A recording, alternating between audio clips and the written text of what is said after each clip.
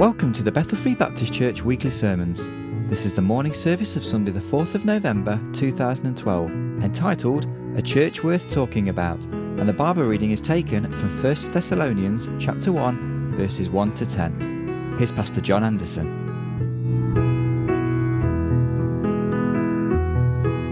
1 Thessalonians chapter number 1. I want to share with you a message that I hope will be very practical and very helpful. Let me just say while you're turning there, I have been in four different time zones in the last 9 days. Actually 5, because I'm in a new one today. So if I fall asleep right in the middle of the message, somebody else just pick it up and finish. Amen? No, I'm just messing about. But do pray for me this morning. I appreciate, again, the privilege to be here. But pray that the Lord will give me exactly what He once said in a way that will honor and glorify Him. Well, could I ask you to do this morning just one more time? Would you stand with me out of reverence for God and His Word as we read 1 Thessalonians chapter number 1 this morning? 1 Thessalonians chapter number 1. And I'd like to just read the text this morning, the whole chapter. There's 10 verses. 1 Thessalonians chapter 1 and verse number 1. Paul and Silvanus and Timotheus unto the church of the Thessalonians, which is in God the Father and in the Lord Jesus Christ. Grace be unto you, and peace from God our Father and the Lord Jesus Christ. We give thanks to God always for you all, making mention of you in our prayers, remembering without ceasing your work of faith and labor of love and patience of hope in our Lord Jesus Christ, in the sight of God and our Father. Knowing, brethren, beloved, your election of God, for our gospel came not unto you in word only, but also in power, and in the Holy Ghost, and in much assurance, as ye know what manner of men we were among you for your sake. And ye became followers of us and of the Lord, having received the word in much affliction with joy of the Holy Ghost, so that we were in samples to all that believe in Macedonia and Achaia. For from you sounded out the word of the Lord, not only in Macedonia and Achaia, but also in every place your faith to Godward is spread abroad, so that we need not to speak anything. For they themselves show of us what manner of entering in we had unto you, and how you turned to God from idols to serve the living and true God, and to wait for His Son from heaven, whom He raised from the dead, even Jesus, which delivered us from the wrath to come. I'd like you to notice verse number 8, especially this morning in our text. The scripture says, For from you sounded out the word of the Lord, not only in Macedonia and Achaia, but also in every place your faith to Godward is spread abroad. Notice this, so that we need not to speak anything. So that we need not to speak anything. I want to preach this morning on this subject, a church worth talking about. A church worth talking about. Father, for the next few moments, help me to be a blessing. Help me to be an encouragement. Your word promises in Isaiah 44:3 that you will pour water upon him that is thirsty and floods upon the dry ground. And Father, this morning we thirst for a filling of thy Spirit as a preacher and as listeners of the word. Help us to hear with the heart to do and the heart to obey. Father, I pray that you'll help me to say what needs to be said, nothing more, nothing less. In Christ's name we pray these things. Amen. In 1 Thessalonians, the Apostle Paul pens this passage of Scripture under inspiration of God's Spirit. We come to the book of 1 Thessalonians, and the Apostle Paul has planted this church in Thessalonica, we believe, on either the end of his first missionary journey or the beginning of his second missionary journey. But either way, we know that the Apostle Paul was a church planter. Everywhere the Apostle Paul went, he planted churches. People became Christians, and with those Christians, he established new churches. He would leave one of the men that he had trained there at that church, and they would pastor that church to carry the work of God on. Many of those churches, in turn, would then support Paul's ministry as a church planting pastor. The Apostle Paul has an amazing ministry, and we know, according to the Word of God in 1 Thessalonians chapter number 1, we know that he went to many regions around the world. We know that his ministry was not just limited to a certain area or a certain group of people, but we know that he went to many regions and many places all across Asia Minor into even parts of Europe. And the gospel of Jesus Christ took great effect, not just through Paul's ministry, but through the ministry of these churches that he planted. We come to 1 Thessalonians, and the Bible is teaching us a wonderful truth about this passage of Scripture. The Apostle Paul is writing back to this church. He's writing back. He has a heart for this church. He has a burden for this church.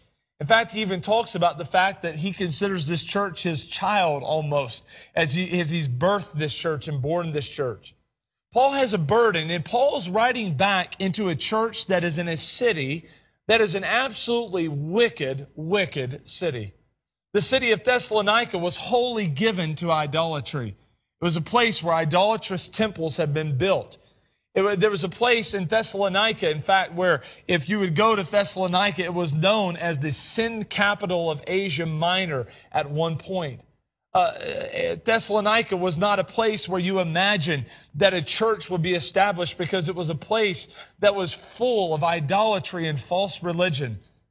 Paul establishes this church by God's grace, and now he sends this letter back to this church. And he's giving hope, he's giving encouragement in this church. Now, as we come to the book of 1 Thessalonians, Paul is writing and he's reminding this church, and he's trying to encourage them. And this church was a great church. It was a small church, but it was a great church. It was a great church because this church was making a difference in a place where no one imagined a difference could be made. Can I just say real quickly, I'm glad that God works in places that people don't think he can work. It's a wonderful thing when you think that God works in places where people say he can't work. I believe God delights in working in places like that, because he gets all the glory, doesn't he? We can't take the glory. We have to say, man, you're a great God. And God is doing this work here in Thessalonica.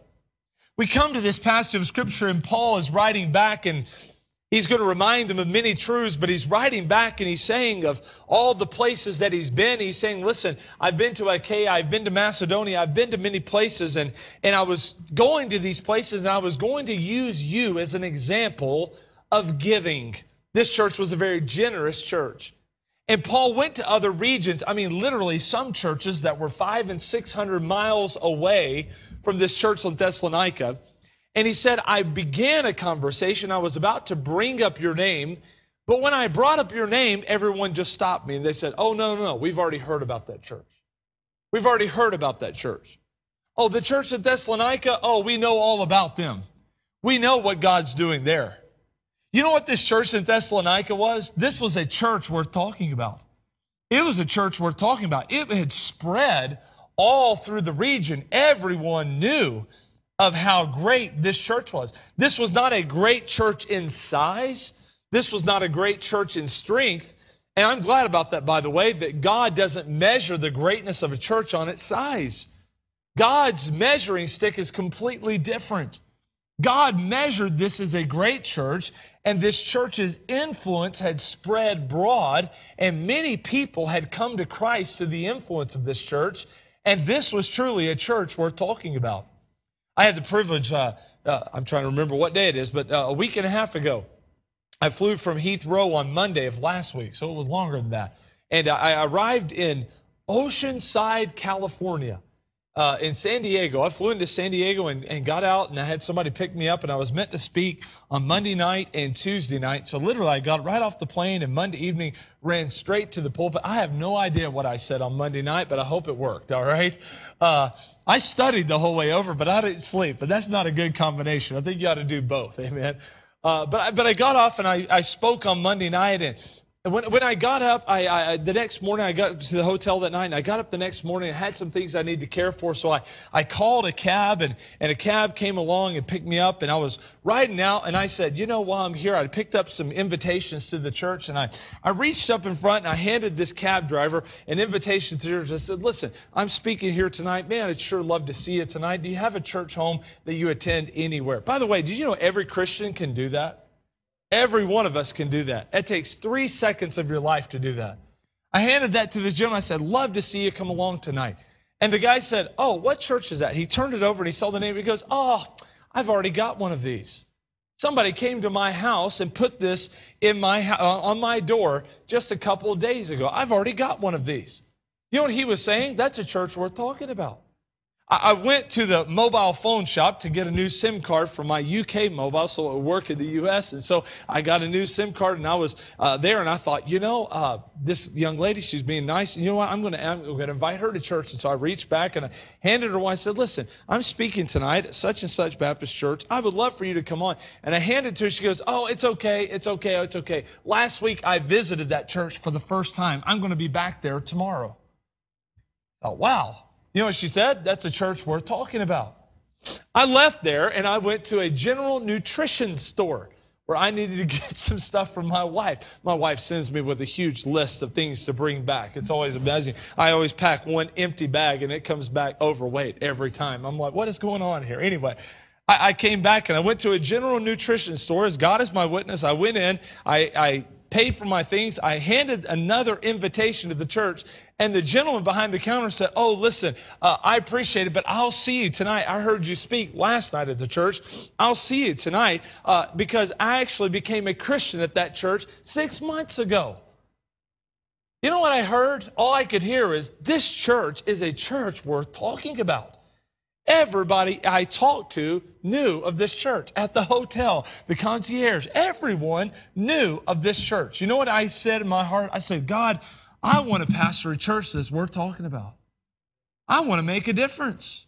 I want a community around to know about who Jesus Christ is because of this church." This was a church worth talking about.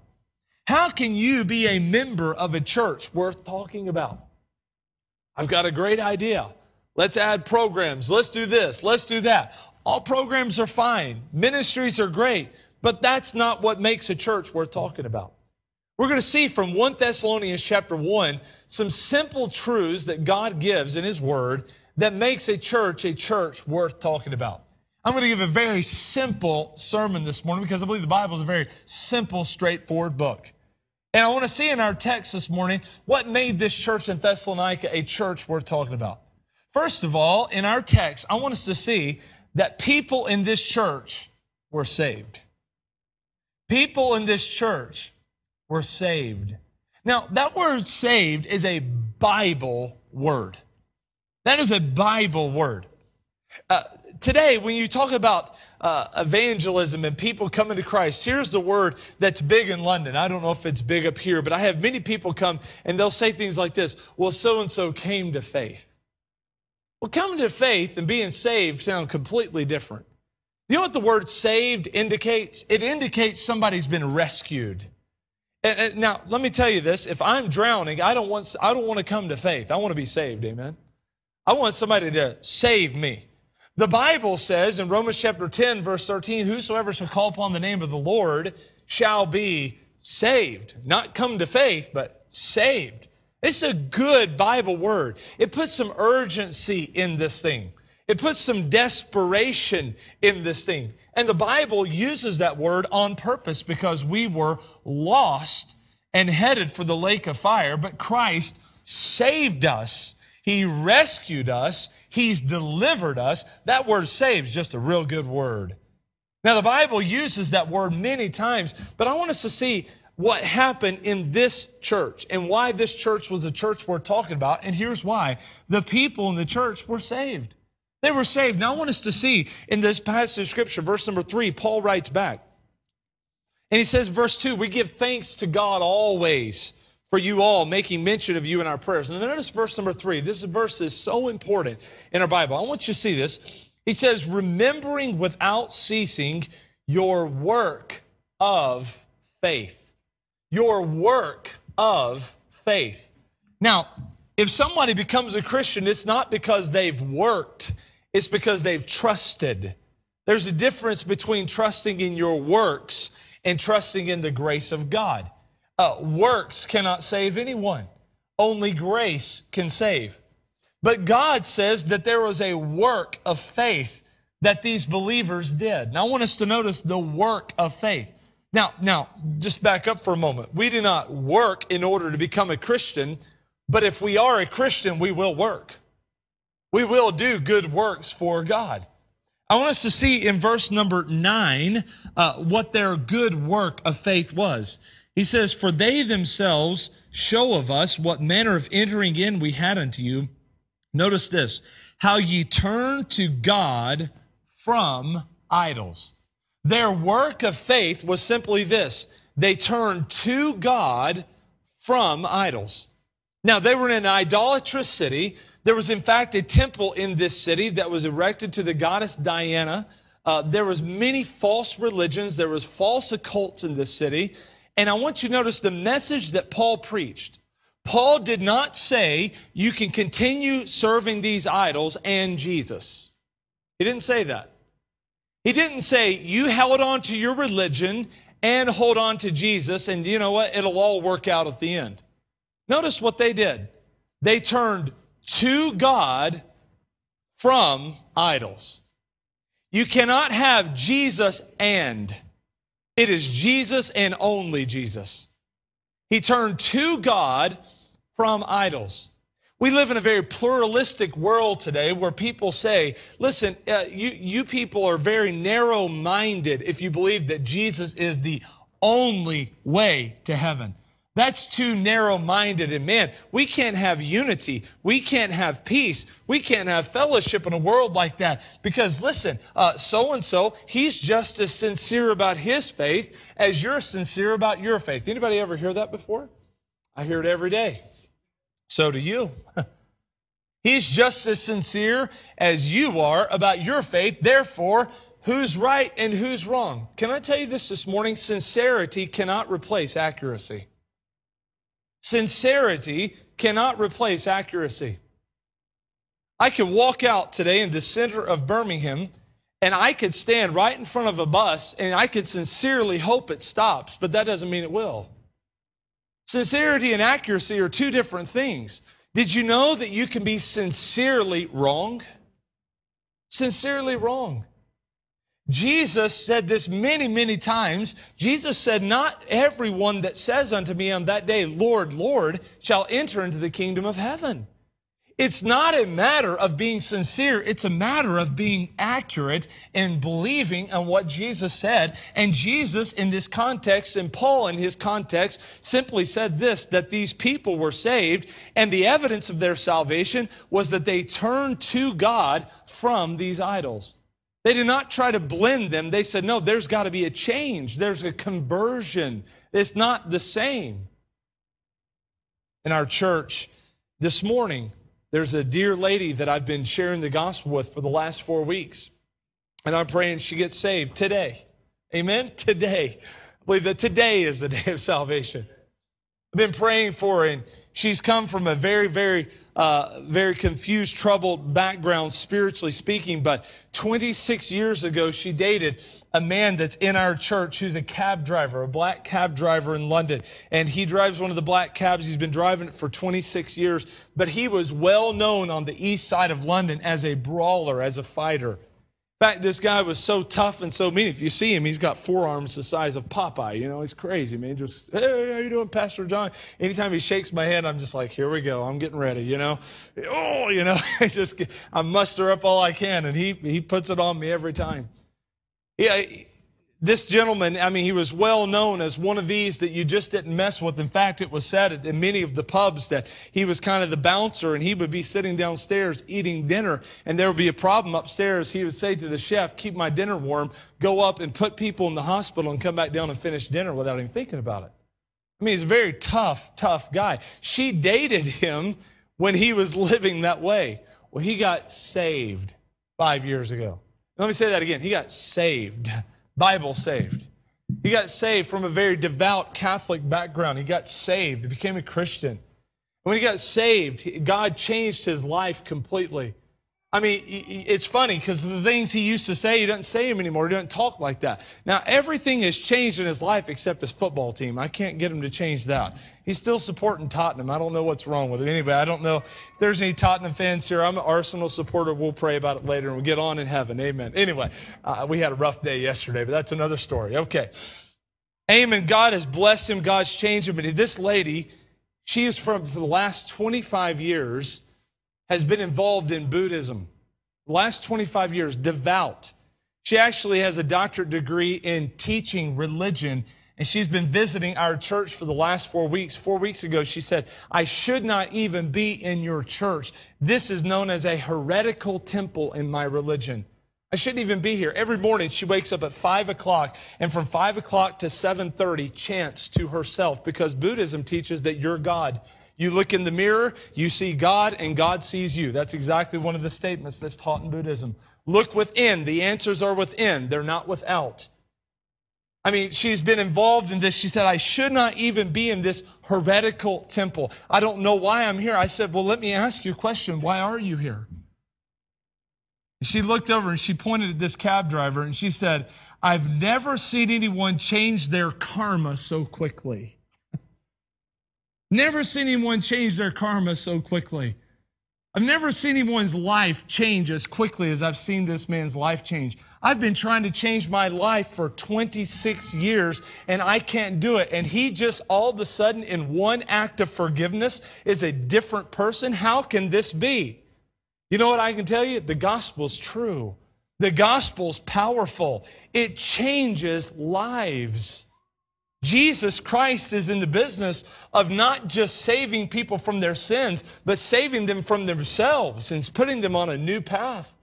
David said in Psalm number 40, he said, I love the Lord. He heard my cry. Amen. He lifted me up out of a horrible pit. He set my foot upon a rock. He established my goings. He put a new song in my heart, even praises to our God. 2 Corinthians 5:17, if any man be in Christ, he is a new creature. Old things are passed away. Behold, all things are become new. Jesus Christ is in the business of changing lives, and that's what made this church a church worth talking about. You walked in, it wasn't dead religion. It wasn't someone sitting on a pew saying, I've got to give a nod to God and tip him with an offering. No, it wasn't any of that. It was people whose lives had genuinely been transformed by the gospel of Jesus Christ. That's a church worth talking about. Notice this. There was a work of faith, but I want you to notice there was a labor of love. There was a labor of love. Again, someone who's come to Christ, their life changes. Notice this labor of love. It's found in verse number 9. They served the living and true God. They turned to God from idols, and now they're serving the living and true God. Before, they were serving dead, false idols, and now they're serving the living and true God. Notice this. He says in verse number 3, he says, and patience of hope in our Lord Jesus Christ in the sight of God and our Father. What was this patience all about? Well, it's found in verse number 10. And to wait for his Son from heaven, whom he raised from the dead, even Jesus, which delivered us from the wrath to come. What makes a church worth talking about? It's simply this: people that have genuinely been saved. People that have genuinely been saved. Notice this, these saved people not were just saved, but now they're serving. They're serving the living and true God. And notice this, they're patiently looking for the second coming of Jesus Christ. They're looking for the second coming of Christ. They're waiting for him to return. I want us to see what happens in the life of someone that gets saved. When someone gets saved, it's just as natural for them to serve as it is for a child to eat. It literally is. Do you know the heart of the Bible and the heart of the message of the Bible is not that Jesus Christ can just give you a home in heaven, although that is a wonderful truth. I'm going to tell you, if there's any religion that says you can't have an assurance of heaven, my friend, that's a good reason to get saved, because God's Word gives us multiple assurances that we have eternal life. What a wonderful truth. By the way, eternal life is not my future hope, it's my present possession. I have it right now. You have it right now. That's a wonderful thing. And if we have that eternal life, we have that present possession, is a motivation to serve. There's a motivation to serve God. How do we serve God? How do we serve him? Well, we serve him by serving one another. Notice what the scripture tells us in verse number 5. Our gospel came not unto you in word only, but also in power and in the Holy Ghost, and in much assurance, as you know what manner of men we were among you for our sake. And ye became followers of us and of the Lord, having received the word in much affliction with the joy of the Holy Ghost, so that we were in samples to all that believe. I want us to notice how this church served, how they served one another. I want us to see that it was not just a convenient thing to serve. They received the word of God in much affliction.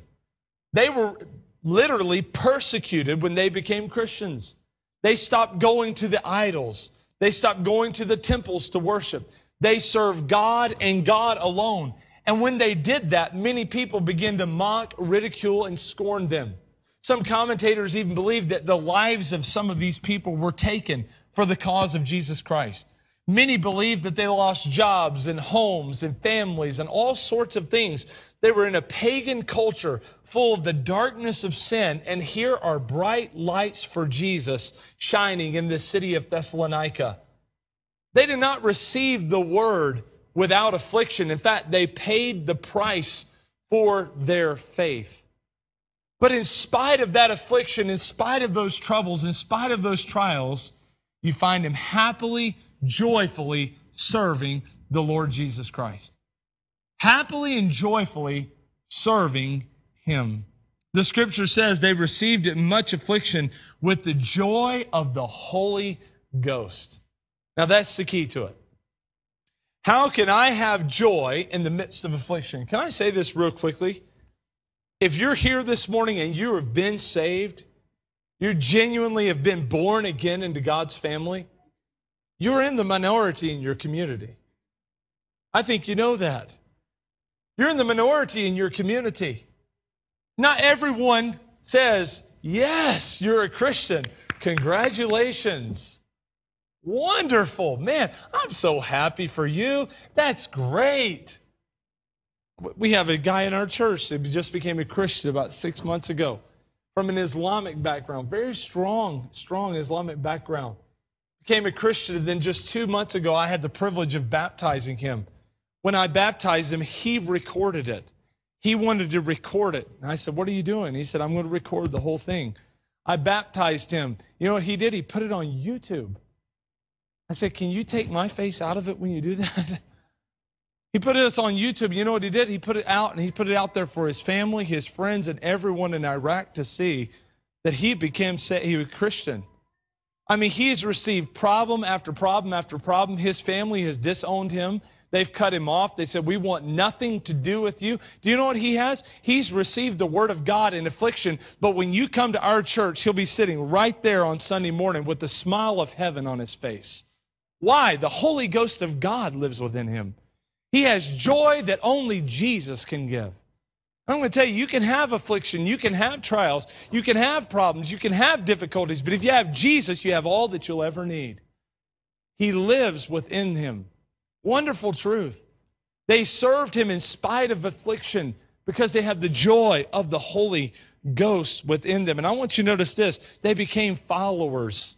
Paul said they became followers of us and of the Lord. Became followers of us and of the Lord. This church was not afraid to identify as a church.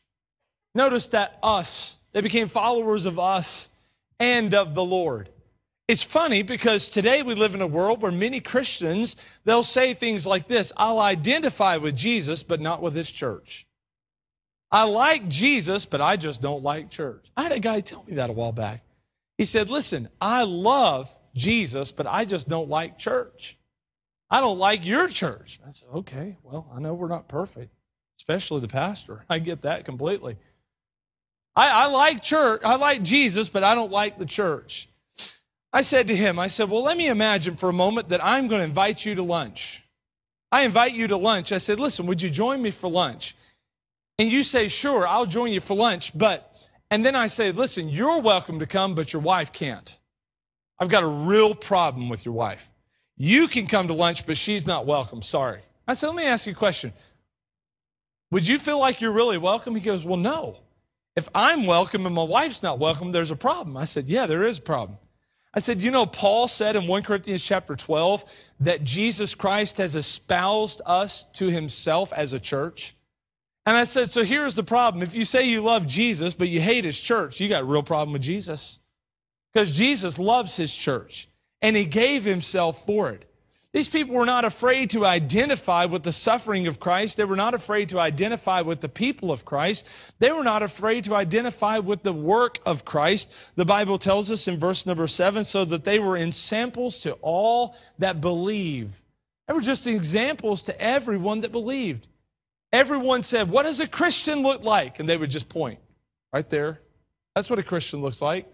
They would point to that church and say, that's what a church ought to look like. That's what a Christian ought to look like. That's what God's people are. Do you know some people, the only Christian they'll ever see is you? The only Christian they'll ever see is me? I wonder, are we ensamples of the faith?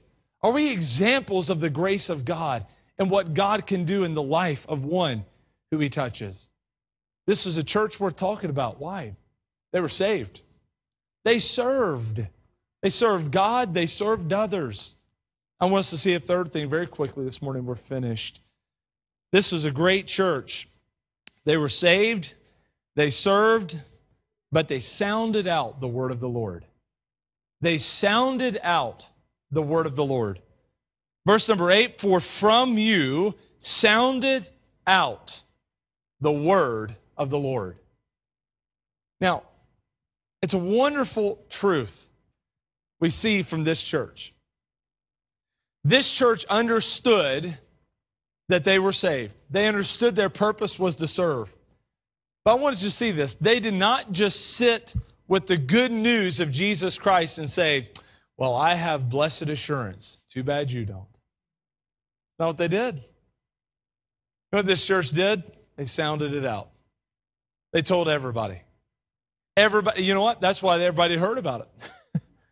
This was a very cosmopolitan area, and people traveled from all over Asia Minor through Thessalonica. And I can imagine in Thessalonica on Saturday mornings, there were people out there with gospel tracts. I'm just kidding. But they're out there preaching Christ, sharing the good news of Jesus. And so as people came through these cross points and went all throughout Asia Minor, they heard somebody say, hey, listen, you ought to come to church next Sunday. Hey, have I told you about Jesus Christ? Have I told you that he changed me? Have I told you that I used to worship at that big idolatrous temple and now I go to a house church? What? You've left that for that? Yeah, but Jesus is in me now. It's amazing. Why? Wow. What did they do? They sounded it out. They told everybody they could. There was something in them that burned within that somebody has got to hear what Jesus has done for me. That's what this church was, and that's why it was a church worth talking about. They sounded out and sounded forth the truth of God and the truth of his word. As I said, I was in California this past week, and I met a very fascinating man. This guy has an unbelievable job. Excuse me, I was in Colorado. I'm getting California and Colorado mixed up. I flew from California to Colorado. I was in Colorado, and this man has a very fascinating job. He actually works in the missile defense system of the United States under that mountain out there in Colorado Springs. There's actually some mountain that you can drive into and all this. I don't know all of it. Now, it sounded pretty cool. That's all I know. The guy said to me, when you come back next September, I'm going to give you a tour. I said, now we are talking. That's my kind of a thing. I'm ready to go. Can I put it on YouTube? No. I said, okay, fair enough, I met this guy, and he travels literally around the world, looks at different things, looks at different systems, look at all kinds of things for defense. I met this guy, and I said to him, I said, I meet you, and I think to myself, you're just an everyday, ordinary guy. I met him on a Wednesday night Bible study. He had a pair of blue jeans on, a button-up collar, and just came in, just looked like a normal guy. I thought, well, I don't know this guy from anything. But after I get done meeting him, I find out he makes about $750,000 a year. And he's worth a whole lot of money, and he's got all kinds of stuff. He's got all kinds of responsibility, and basically the whole Western Hemisphere is safe probably because of him and people like him. And I meet him. He's just like, hey, how you doing? I'm just like, whoa, wait a minute. This guy's a great guy. Nobody knows him. This is incredible. I said, and I said, well, man, you're so low key. And he goes, well, my kind of work, you got to be kind of low key because you don't want people to know who you are. I said, so I can't get up and tell everybody your name next Sunday. He goes, please don't, I met this guy and I'm sitting there. I said, man, this guy's got incredible things. But he's just so quiet about it. I mean, look at everything he's got. Look at everything he does. And he's just quiet. And I understand in the nature of his work, he has to be. But I meet Christians and Christian people who've been saved. God's forgiven them. Listen, not of sins past, present, but also future. Every sin they've ever committed. Save them from the penalty of sin, the lake of fire. Save them from the power of sin. They don't have to live under the domination of sin. One day He'll save them from the very presence of sin. But if you met them, they're like Christian undercover agents. Nobody ever knows. Nobody ever hears. Nobody ever else hears from them. They're the type, when they go to a restaurant, they won't bow their head and pray for their food. They drop the serviette on the floor and pray on the way down. Lord, thank you for this food. We ask in Jesus' name. Right? Ashamed of Jesus. Ashamed of His cross. Ashamed of the testimony of Jesus Christ. Not this church in Thessalonica. They knew what Jesus had done for them. They knew what great things God had delivered them from.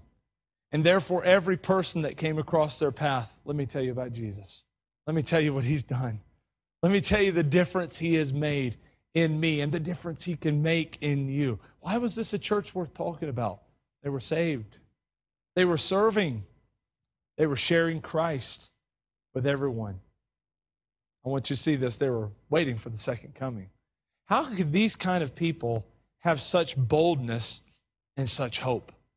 I mean, how could they live in this wicked city of Thessalonica with such boldness and such hope within their hearts? Well, because they were not living for a kingdom here. They were looking for a coming king. I want you to see in verse number 10, they were waiting for His Son from heaven, whom He raised from the dead, even Jesus, which delivered us from the wrath to come. The second coming of Jesus Christ was in their heart, was in their minds. They were looking for Him to return. You see, in Thessalonica, this was a city that was steeped in idolatry, and they did not believe in an afterlife. In fact, on a tomb, I saw this summer in Thessalonica, in this area. There was a tomb there that literally said this, after this, no more.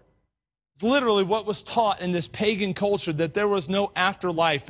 And many of these believers had become confused about it, and thus the writing of the book of 1 Thessalonians, Paul writes in chapter number 4, after there is a whole lot more.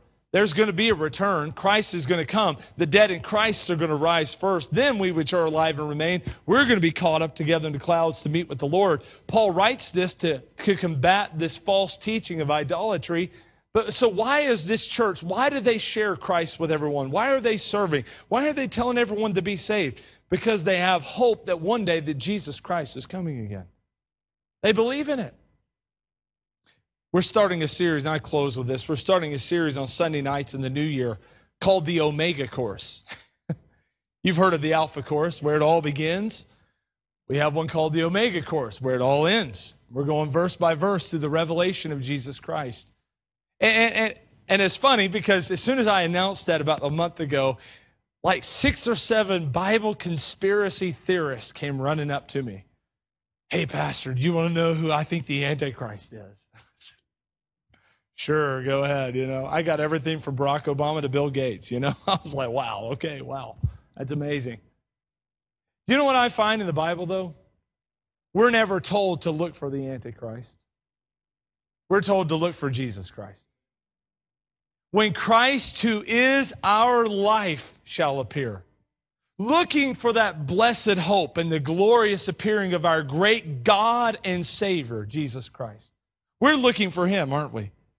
How can the glass be half full instead of half empty? How can we share Christ with everyone? How do we have a church that's loving and friendly and that stood on this hill for 81 years sharing Jesus for the last 81 years and 22 years under your pastor's ministry? How is this church going to go on and be a church worth talking about? Well, first of all, we got to be saved. Saved. People must be saved. We must serve.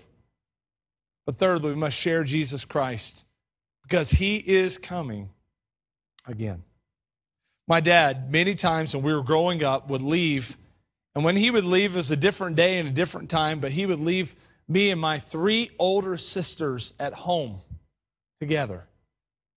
By the way, 3 older sisters. There's crowns waiting in heaven for me, just to let you know. They probably say there's crowns in heaven waiting for them. Anyway, that's another story. He would leave and he'd say, listen, I'm coming back. And when I come back, this needs to be done. This needs to be done. This needs to be done. I remember one day he said, I want you to mow the lawn. I want you to cut the grass. I want you to get the garden tidied up. I want you to take care of all the outdoor chores. Well, a friend of mine came by with some really, really important things that I needed to do that day called swimming, hiking, and football. And I got busy about all the things except what my dad had told me to do. And I remembered at about 3 o'clock, he was coming home at 5. I had to get all these things done. And I ran, I rushed, I hurried. But man, when he got back, I was about halfway finished. I'm not going to tell you how that conversation went. But can I just say I wasn't anticipating his return? In fact, I was hoping he would delay it. You know, Jesus Christ has left us here with a charge. Preach the gospel to every creature. We must be busy about his service. And he says in his word, when the Son of Man returns, will he find faith on the earth? Will he find us busy doing what he has called us to do? Let's be a church worth talking about. If we're going to be a church worth talking about, we must be a Christian that's worth talking about. Father, I pray this morning you'll take the word of God from 1 Thessalonians chapter 1. You'll penetrate our hearts, drive these truths deep within us. Help this to be more than a sermon this morning. Father, help this to be a burden that's conveyed, that, Father, each one of us take to heart in our own personal lives. Challenge us, we pray. Convict us. Father, more importantly, change us. For your honor and your glory alone. In Christ's name we pray.